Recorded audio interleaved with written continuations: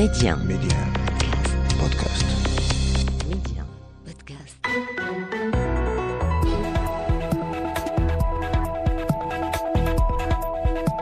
مرحبا بكم. ردود فعل داخل وخارج أوروبا مرحبة بموقف إسبانيا التاريخي من قضية الصحراء المغربية. إسبانيا تخرج عن حيادها وتدعو بشكل واضح وصريح إلى دعم المبادرة المغربية للحكم الذاتي. ما دلالات الموقف الإسباني الجديد؟ ما هي امتداداته على العلاقات المغربية الإسبانية والمغربية الأوروبية؟ أي شكل ستتخذ العلاقات بين البلدين الجارين وعلى أي أسس ستنبني؟ وما هي تحديدا سبل مواجهة تحديات المشتركة للرباط ومدريد؟ أسئلة وأخرى نطرحها على ضيوف الحلقة. من الرباط الكاتب والمؤرخ عبد الله بوصوف. أستاذ عبد الله، أهلا ومرحبا بك. أهلا وسهلا ومرحبا بك وبالسيدات والسادة المستمعين الكرام. مرحبا. ومن مدريد الزميل محمد المدن مراسل إذاعة ميديان. أهلا ومرحبا بك محمد. مرحبا زميل رضا.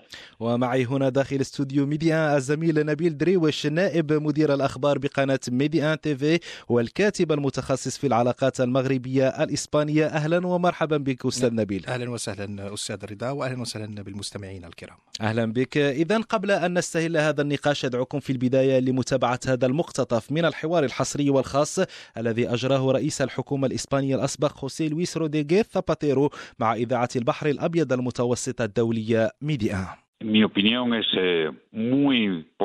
حسب رأيي هو قرار إيجابي جدا، فاليوم عشنا لحظة استعادة للعلاقات الجيدة بين المغرب وإسبانيا، وأيضا استعادة الثقة بين البلدين.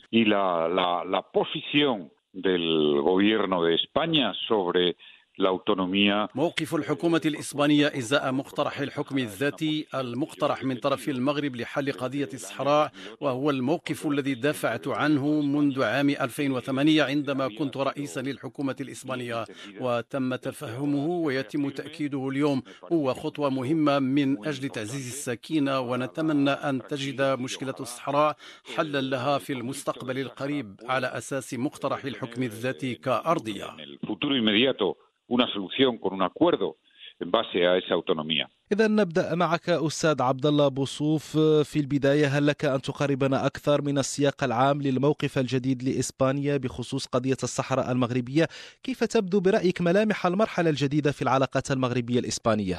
المرحلة الجديدة القادمة في هذا التقارب الإسباني المغربي وهذا الموقف الإسباني الجديد في متعلق بالصحراء المغربية، بطبيعة الحال صاحب الجلالة تحدث عنه في خطاب 2021 حدد الملامح اللي هي العلاقة تكون مبنية على الاحترام، على الشفافية، على الثقة، وبطبيعة الحال التعاون في مجموعة من الملفات الشائكة التي لا يمكن لأي طرف أن يتغلب عليها بوحده. الآن إسبانيا بهذه يعني الاعتراف بمقترح المغرب للحكم الذاتي الذي تقدم به في الأمم المتحدة 2007 وصف بأنه مقترح ذي مصداقية جدية وهو الأساس لأي حل في الأقاليم الجنوبية. إذن أعتقد أن هذا اليوم سيفتح الأبواب وسيفتح أيضا باب الأمل الكبير في أن العلاقات المغربية الإسبانية ستشهد نمو وازدهار كبيرين وسيعودون بالخير والفضل على المواطنين سواء في إسبانيا وسواء في المغرب. نتمنى أن نصل بين المغرب والإسبانيا خاصة عبر الربط القاري للمشروع الكبير الذي يربط القارتين. سيكون هناك يعني تبادل اقتصادي كبير، تبادل ثقافي كبير، تبادل اجتماعي كبير، وأننا سنتغلب على المشاكل الشائكة. إذا تحدثنا على الهجرة يعني الغير نظامية، وإذا تحدثنا على الإرهاب العابر للقارات، وإذا تحدثنا على التغيرات المناخية القادمة التي ربما تعصف يعني بالكل، لا يمكن لأحدنا أن يواجه كل هذه التحديات القادمة بمفرده. فالتعاون المغربي الإسباني سيكون القاطرة يعني سواء للقارة الإفريقية أو للقارة الأوروبية من أجل التغلب على تحديات المستقبل. أستاذ نبيل دريوش، يعني في سياق متصل، ما دلالات هذا الموقف الإسباني الجديد؟ ما وزنه وتأثيره ضمن مسلسل تسوية الخلاف المتعلق بالصحراء المغربية؟ يجب أولا التأكيد على أن إسبانيا هي المستعمر القديم للصحراء المغربية، هي الدولة التي وقع معها المغرب الاتفاقية الثلاثية في شهر نوفمبر عام 1975، والتي بموجبها خرجت إسبانيا من الصحراء في 28 فبراير 1976. لكن إسبانيا خرجت بجيشها من الصحراء ولم تخرج سياسيا من هذه القضية، إلى درجة أن هذا الملف تحول إلى ورقة للصراع السياسي داخل إسبانيا. لاحظنا كيف أنه أنه منذ عام 75 تم تجيش الشارع الإسباني لصالح أطروحة الخصوم، كيف أن إسبانيا مثلا عندما يأتي المبعوثون الأمميون مكلفون بهذه القضية توفر لهم طائرة خاصة لنقلهم خلال جولاتهم في المنطقة المغربية. بالتالي هي دائما حاولت أن تجد لها موطئ قدم في هذا الملف، لكن المقاربة التي اعتمدتها إسبانيا إزاء هذا الملف لم تتحرك، اعتمدت على المقاربة القانونية وكانت تلوح دائما بالقانون الدولي. والحال أنه يعني منذ تسعينيات القرن الماضي إلى اليوم كانت هناك الكثير من المحطات في هذا الملف، إلى أن وصلنا إلى اقتراح المغرب لخطة الحكم الذاتي عام 2007 باعتباره الحل السياسي الأمثل. إذن إسبانيا اليوم التحقت بالقاطرة، التحقت بما يخمن فيه وما قاله وما قرره كبار العالم وعلى رأسهم يعني الولايات المتحدة الأمريكية إزاء هذا الملف، وما عبرت عنه باريس وما عبرت عنه ألمانيا. لكن الموقف الإسباني كان صعبا لأن لإسبانيا رأي عام يعني مناهض لمغربية الصحراء وشرس تجاه هذه القضية. اليوم نضجت الظروف لنصل إلى هذه المرحلة التي خرجت فيها إسبانيا من الشرنقة التقليدية لكي تصير ربما أكثر واقعية وأكثر براغماتية في مواقفها إزاء هذا الملف. تحدث عن الرأي العام الإسباني. محمد المدن، يعني كيف تفاعل الرأي العام الإسباني خاصة الطبقة السياسية مع هذا القرار الجديد، وانطلاقا من ما ورد على لسان شخصيات إسبانية بارزة وكبريات الصحف في هذا البلد، كيف يتصور الجانب الإسباني الآن مستقبل العلاقات بين المغرب وإسبانيا؟ طيب، ربما يكفي أن نستوعب دلالة أن تصف وسائل الإعلام التي منحت اهتماما كبيرا لهذا القضية عناوين مثل تحول تاريخي، تحول جذري، حتى نستوعب ربما حجم الهزة التي أحدثها هذا القرار التاريخي لرئيس الحكومة الإسبانية على مستوى التداول مع هذا الملف الذي كان له شاكلة معينة تاريخيا.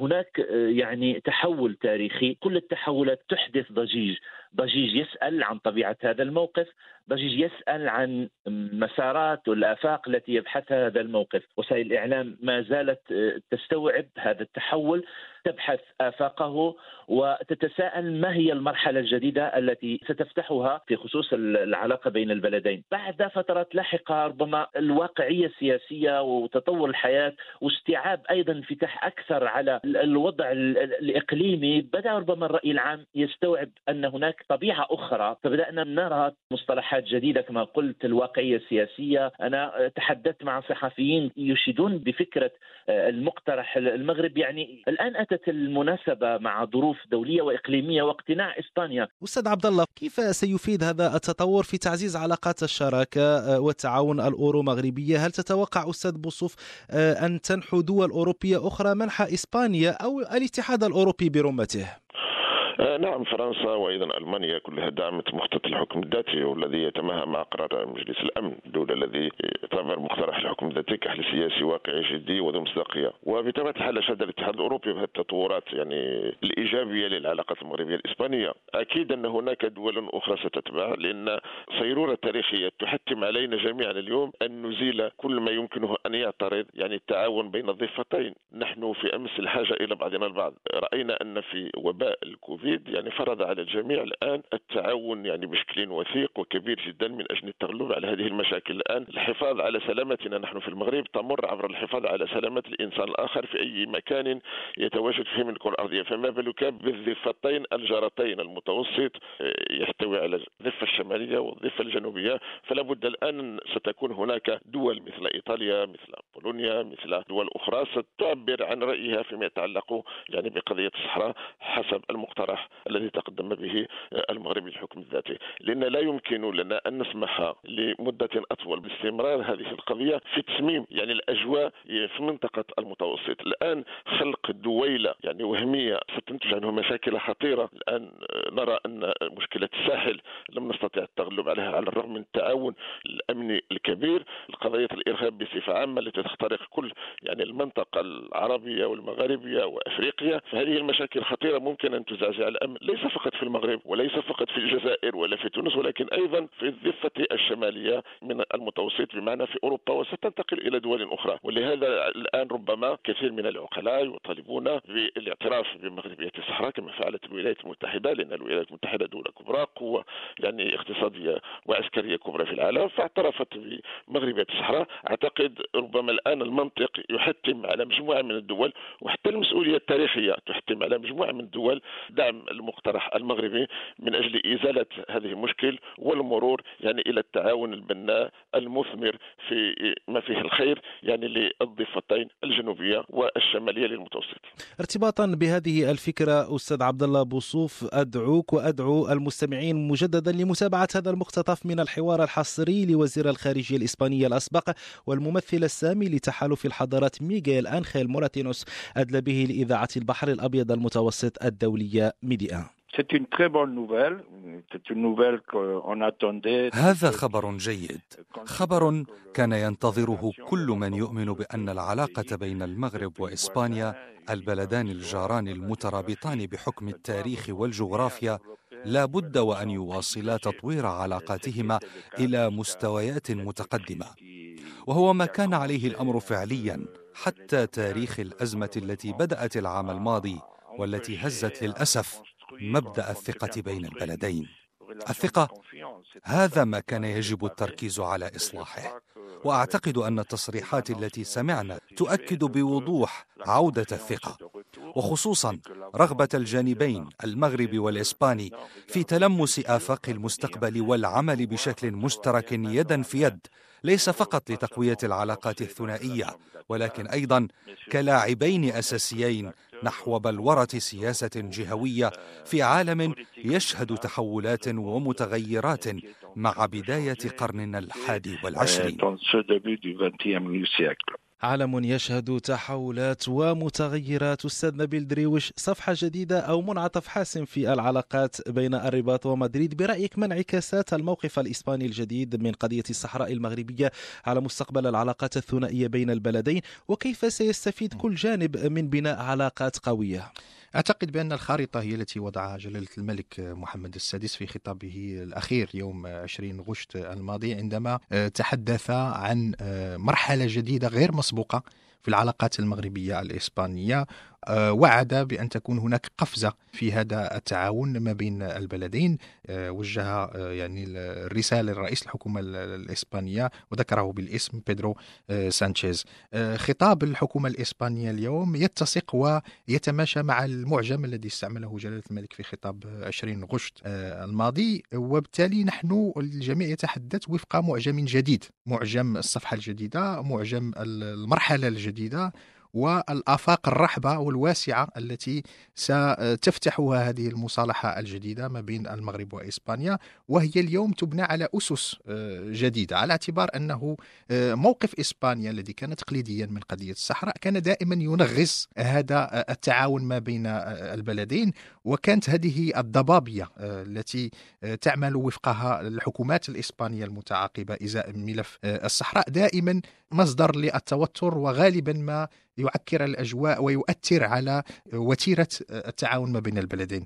لنقسم ربما العلاقات المغربية الإسبانية باختصار إلى منطقتين. هناك منطقة التعاون الذي تطور أساسا منذ فترة رئيس الحكومة الإسبانية الأسبق فيليبي غونساليس، لأنه قبل فيليبي غونساليس كان التعاون يعني بسيط وضئيل ما بين المغرب وإسبانيا، وكان الحديث دائما بين المسؤولين المغاربة والإسبان آنذاك، سواء في عهد الجنرال فرانكو أو في عهد الحكومات التي تلت فترة الانتقال الديمقراطي إلى حدود عام 82 عندما فاز فيليبي غونساليس بانتخابات تشريعية بأغلبية مطلقة.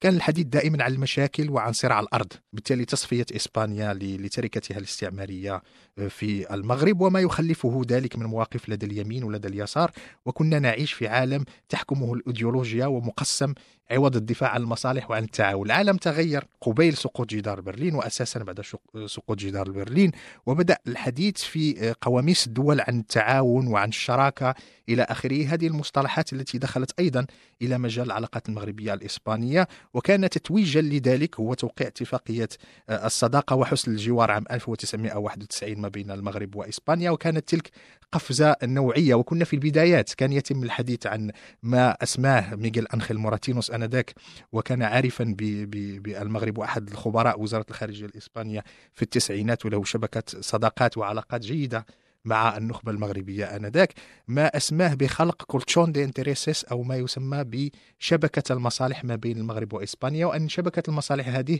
ستساهم في تذويب الخلافات وتذويب هذه الصراعات التي خلفتها التركة الاستعمارية الإسبانية، سواء تركة الموجة الأولى التي كانت في القرن الخامس عشر، أو الموجة الثانية التي كانت في نهاية القرن التاسع عشر وبداية القرن العشرين، وقضية الصحراء تندرج في هذه الموجة الثانية.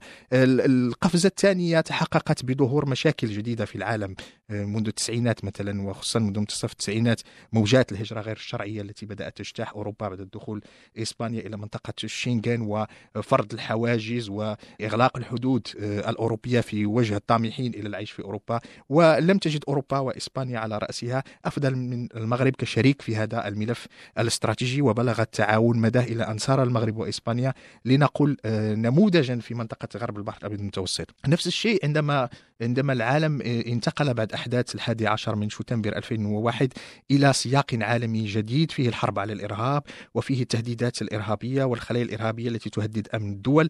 بعد أحداث 11 مارس 2004 بمحطة القطارات أتوتشا بمدريد، وعت يعني إسبانيا بأن دور المغرب في محاربة الإرهاب يعني الجهادي آنذاك داخل الأراضي الإسبانية دور أساسي ومحوري، وأنها لا يمكن لإسبانيا أن تكون آمنة بدون شراكة استراتيجية في هذا الملف مع المغرب. إذن مع الوقت بدأت ملفات التعاون تتقوى، وربما ملفات الصراع تراوح مكانها. وكان العقلاء في المغرب وإسبانيا يقولون إن هذا التعاون لا يمكن أن يصل مداه دون أن تتحرك إسبانيا وأن تخطو خطوة إلى الأمام من أجل أن تخفف من ضغط ووتيرة يعني ملفات الصراع. ولاحظ معي أنه الأزمات الدبلوماسية التي مرت بها إسبانيا كلها جاءت من ملفات الصراع الترابي، سواء قضية الصحراء أو مدينتي سبتة ومليليا والجزر المتوسطية.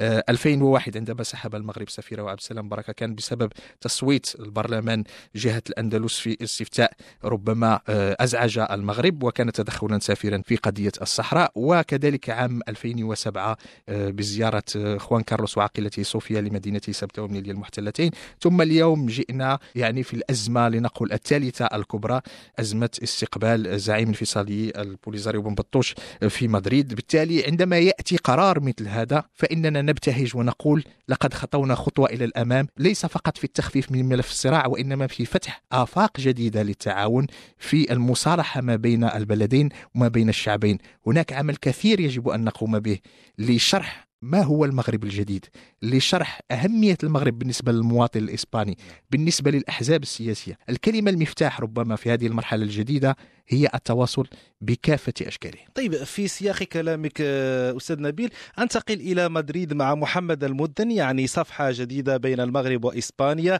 موقف إسباني تاريخي. كيف تفاعل مغاربة إسبانيا مع كل هذه المستجدات؟ بطبيعة الحال تفاعلوا معه بترحيب كبير جدا وباستبشار، يترقبون أن تنعكس هذه المرحلة الجديدة أيضا على وضعهم وعلى تسهيل ما يسمى بحياة الاندماج، وأيضا حتى يعني عدم استشعار بوجود بين الدولة التي يقيمون فيها والدولة التي هم أصلا منها، يعني أن تكون هناك مشاكل. بطبيعة الحال هناك استبشار لأنه هناك مكسب لقضية من أحد أبرز قضاياهم الوطنية، وهي قضية الصحراء المغربية.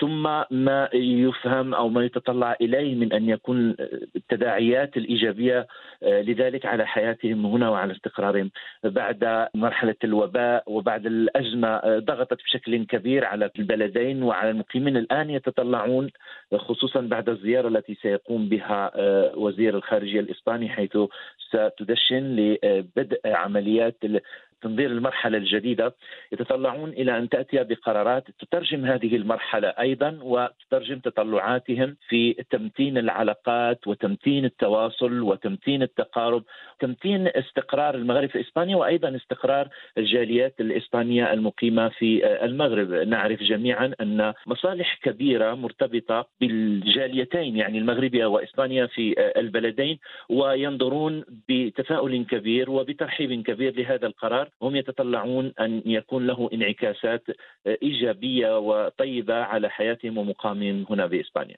طيب أستاذ عبد الله بوصوف، يعني دائما في نفس السياق، برأيك ما هي أهمية بناء علاقات جديدة بين المغرب وإسبانيا، ووفق أي أسس الآن يجب أن تنبني هذه العلاقات؟ بين المغرب وإسبانيا اللي بينهم يعني علاقة جوار وعلاقات يعني تاريخ مشترك حتما ستفرض علينا مصيرا مشتركا. الأسس التي يجب أن تبنى عليها يعني حددها جلالة الملك في خطاب 20 أغسطس كما حددتها رسالة رئيس الحكومة الإسبانية سانشيز، اللي هي الشفافية والثقة والاحترام وعدم اتخاذ قرارات أحادية، إضافة إلى التعاون في مختلف الملفات الآن أو التحديات الكبرى التي تتحدثنا عنها.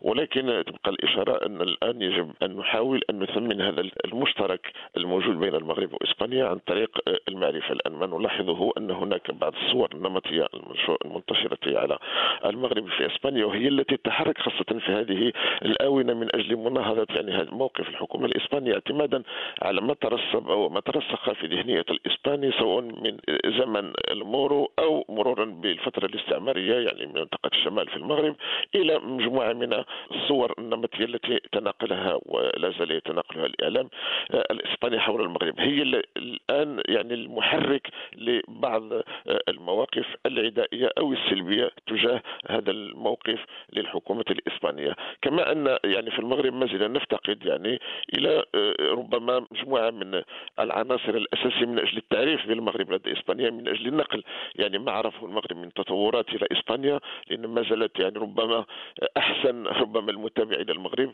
يعني متوقف عند الفترة يعني الاستعمارية وما بعد الاستقلال. الآن المراحل التي أتت بعدها والتطورات التي عرفها المغرب غير معروفة في إسبانيا، فلا بد أن نعمل على ربما إنتاج نخبة مغربية تتحدث بالإسبانية ومتمكن من الثقافة الإسبانية وباستطاعتها أن تكون جسرا للمغرب تجاه إسبانيا. لأن في إحدى نلاحظ أن الآن ربما غياب الاعتناء بالثقافة الإسبانية في المغرب يجعلنا غير قادرين على أن نكون مخاطبا قويا يستطيع أن يقنع. إذا لابد أن نعمل على تطوير يعني التعاون بين الجامعات، التعاون بين مراكز البحث، التعاون بين المجتمع المدني، يعني تشجيع الإنتاج باللغتين يعني العربية والإسبانية حول الثقافتين المغربية والإسبانية، يعني تكثيف يعني العلاقات الثقافية، تشجيع أيضا الجامعات، تشجيع المغاربة من أجل يعني الانخراط يعني في أسلاك التعليم اللغة الإسبانية وآدابها، لأن لا يمكن الآن أن نغير الرأي العام الإسباني إلا بعمل معرفي ثقافي مرتكز على البحث العلمي. ولا ننسى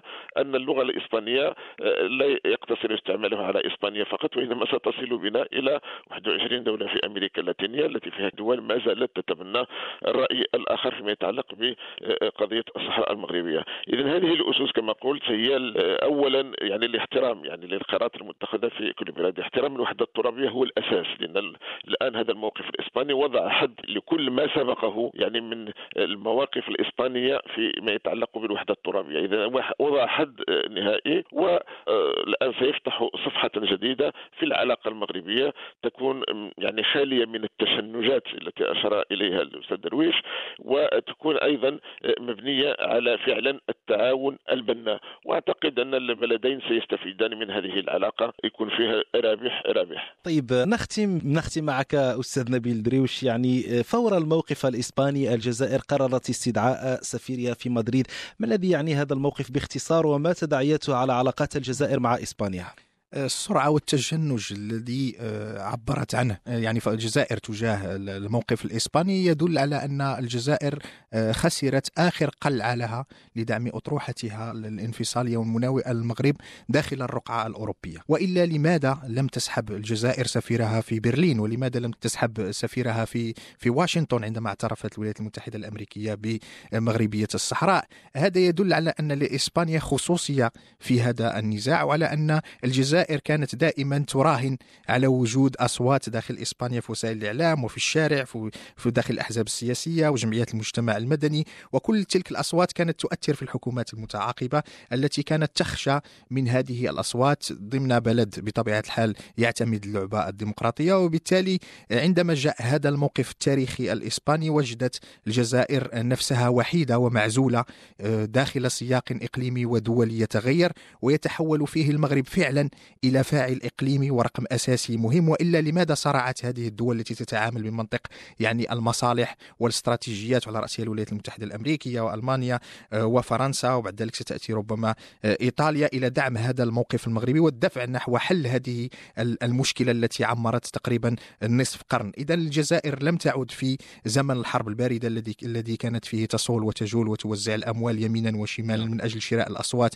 وشراء الدعم لحركة انفصالية هي التي خلقتها ووفرت لها يعني رقعة جغرافية لكي تعيش فيها، وخلقت هذه الأزمة من فراغ. الجزائر اليوم باتت محاصرة، باتت منبوذة، وأعتقد أن طريقتها في التعامل مع إسبانيا ستزيد من عزلتها، خصوصا أن الشيء الوحيد الذي كان يربط المصالح الإسبانية بالجزائر هو مجال الطاقة والمحروقات. واليوم إسبانيا لا ترتهن إلى الجزائر، إسبانيا تعتمد بنسبة 23% فقط في المجال الطاقي اليوم على الجزائر، وصار يعني مصدرها الأساسي في الطاقة هو الولايات المتحدة الأمريكية.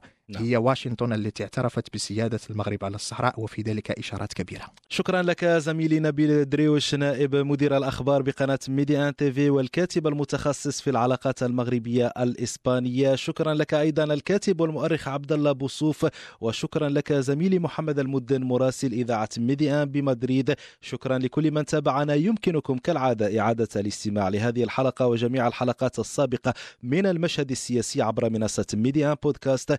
المشهد السياسي متوفر كذلك على تطبيقات البودكاست المعروفة. إلى اللقاء.